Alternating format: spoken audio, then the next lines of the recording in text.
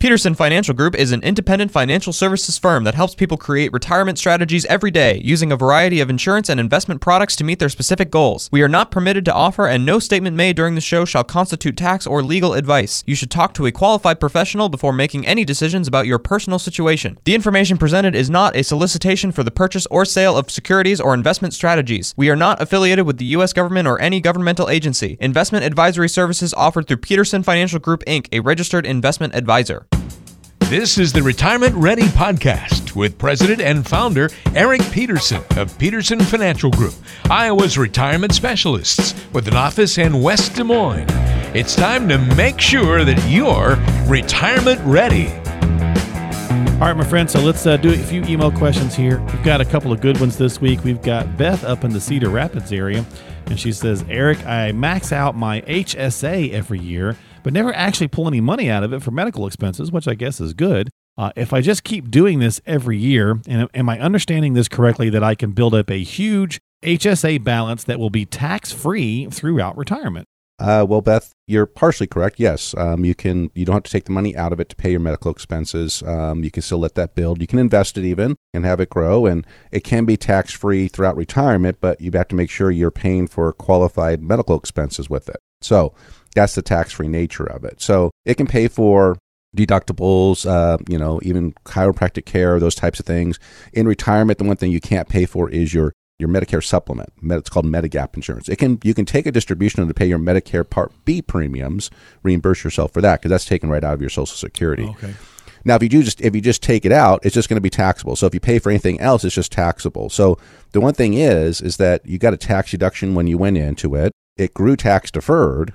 So when you pull it out, if you don't pull it out for medical expenses, it's like an IRA distribution. But there's no forced distributions out of it.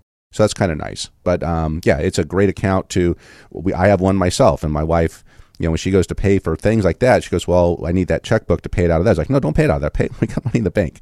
Pay it out of there. Let this one grow because it is, tax deferred. And if we use it in retirement, it'll come out tax free if we pay for those medical expenses, which is when you typically have a lot of medical expenses is in retirement. Right. So great account.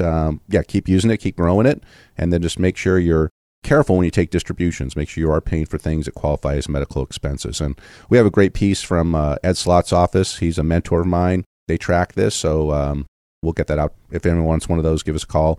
We can see out that piece about HSA distributions from Ed Slott's office. And Eric, a lot of times these are some of the little things that we don't often cover, but because there's so many pieces to the retirement planning process. And that's one of the reasons why the class is very important and just coming in and working with an advisor, because there's so many of these little moving parts that can be beneficial to people that we just don't always get the attention. A lot of times it's taxes or Social Security or whatever. So there's lots of little pieces that can really just add up to having these conversations for yourself that are very specific to whatever your needs are, to Beth's point. So if anybody would like one of those articles about the HSA from Ed Slott's office, as Eric mentioned, just give them a call at 515-226-1500 and let them know, and they can send that out to you via email. 515-226-1500. Thanks, Beth, for the question. All right, let's see what Harry's got for you in Des Moines. This is kind of a long one, so hang in there, Eric. He says, Eric, I plan to work for another 5 or 6 years, but was just told that I'll be terminated at the end of the year, which is about 2 weeks after I've turned 60. I'll be getting a significant severance package equal to 1 year's salary, and I'll have 90 days to exercise all of the stock options, which will amount to about $125,000. My question really is, should I use all of this cash to pay off my house and then just try to retire with the money left in the 401k, or should I hold on to the cash and try to find another gig or consulting job, something along those lines? Well, Harry, my condolences on that you're being terminated, but sometimes one door closes, another one opens, and sometimes your hand being forced to retire is sometimes a good thing. Now you can do what you want to do, especially if you can afford it, right? If you have the money to be able to retire and they say, okay, we're eliminating your job, you're like, okay, well, I guess you made my decision for me. I get to go. True. I'm not going to my turn, but maybe it's a blessing in disguise. Who knows? So the one thing about taking all the money, paying off the house, and then you're in this kind of transitionary, uncertain period right now. Now, being over 60 is nice because that means you can access your qualified plans and stuff like that. You just owe ordinary income tax in there. You don't have a 10% penalty. But having dry powder is very helpful. Having money in the bank allows you to maybe not take the first position that offers you. Maybe you can wait and find something that you really, really want. And, it all goes back to a very funny show called Arrested Development. I don't know if you remember that show. Oh, yeah. So, and my funny thing is my daughter actually has this quote on her laptop, is that there's a quote that says, there's always money in a banana stand. I don't know if you remember the Bluth family in the show. They started doing those frozen bananas, the banana dipped in chocolate, rolled in nuts. Right. And they had a stand down on the pier. Well, that's what they started their business. And so the dad grew his whole business, and then he gets arrested for building houses in Iraq. It's just, comical. So his son's visiting him in jail, and the money finances are tight, and he keeps telling him that, hey, there's always money in a banana stand. And the kid's like, okay, yeah, I know, we can make money selling bananas. And he goes, no, there's always money in the banana stand. And so the kid leaves bewildered, and then he gets, he's kind of upset at that. So he burns the banana stand down. And he goes back and talks to his dad again in jail. He's like, there was $250,000 in the walls of the banana stand. Right. So I'm telling you, there's always money in the banana stand. The reason I bring that up, Harry, is that if you pay off your house, right, they don't put the money in the walls of your house, right? So if you needed to extract that money back out for whatever reason, you either have to borrow against it or you got to sell it, right? So if you have the money outside the house and you pay the house off, the house is essentially paid off, right? It's costing you a little bit each month in interest to be able to keep the money outside versus putting it in. But it puts you in a position of strength. Now, the thing about being in retirement, too, is it's hard to borrow. They're not going to lend you in retirement because most of your assets are protected from creditors. 401ks, IRAs, qualified plans, pensions, all that kind of stuff. So they can't come after it. So it's very hard to get loans. So what I would say is keep it outside until you know what's really going to happen. Give yourself 6 months. I know you can get a severance for a year, but having money in the bank is just a very comforting thing. You can always do something with it later. You can always pay off the house later. And if it helps with cash flow, if you can use a little bit of money in the bank to help, makes ends meet during this transitionary time, I would recommend that. But keep your powder dry for now. Final question this week, Eric, and I'll let you get up out of here, is from over in Pella, and it's Matt. And he says, Eric, I'd like to give my son $5,000 to help him start a landscaping business. Is it okay to do that? Should I gift it to him? Should I do a loan and just not charge him interest? What's a good way to go about that?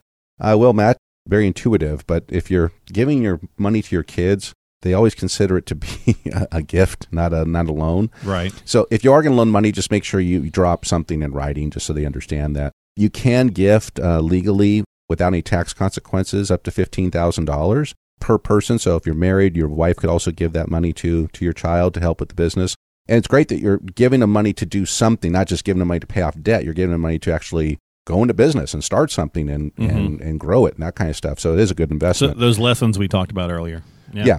So maybe you want to look at, maybe you take out, instead of having to pay it back, maybe you take out an equity stake in the business. Maybe you guys come up and, hey, if I'm putting in the seed money, I get 20%, you can buy me off down the road or something like that. Yeah, there you go. That's a family discussion to have. But lending money to kids, it's just kind of, you hope to pay it back. You do want to charge them some kind of nominal interest rate, and interest rates are pretty darn cheap today. Yeah. They'd much rather pay you as opposed to paying, a bank or something like that. So just work it out, see what makes you feel comfortable in your gut, or maybe just consider it a gift if he's putting it to good use.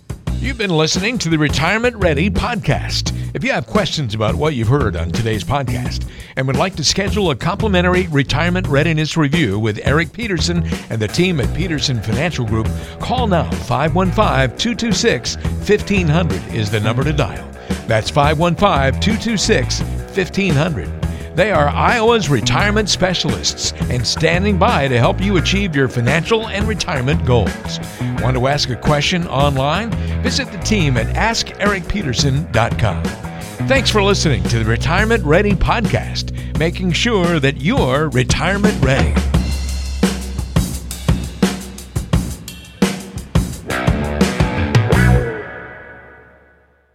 Did you know that Eric Peterson also has a radio show? Tune in to the Retirement Ready radio show, Sundays at noon on AM 1040 WHO. Peterson Financial Group is an independent financial services firm that helps people create retirement strategies every day, using a variety of insurance and investment products to meet their specific goals. We are not permitted to offer, and no statement made during this show shall constitute tax or legal advice. You should talk to a qualified professional before making any decisions about your personal situation. The information presented is not a solicitation for the purchase or sale of securities or investment strategies. We are not affiliated with the U.S. government or any governmental agency. Investing involves risk, including including the loss of principal. No investment strategy can guarantee a profit or protect against loss in periods of declining values. Any references to protection benefits or lifetime income generally refer to fixed insurance products, never securities or investment products. Insurance and annuity product guarantees are backed by the financial strength and claims paying ability of the issuing insurance company. Investment advisory services offered through Peterson Financial Group, Inc., a registered investment advisor.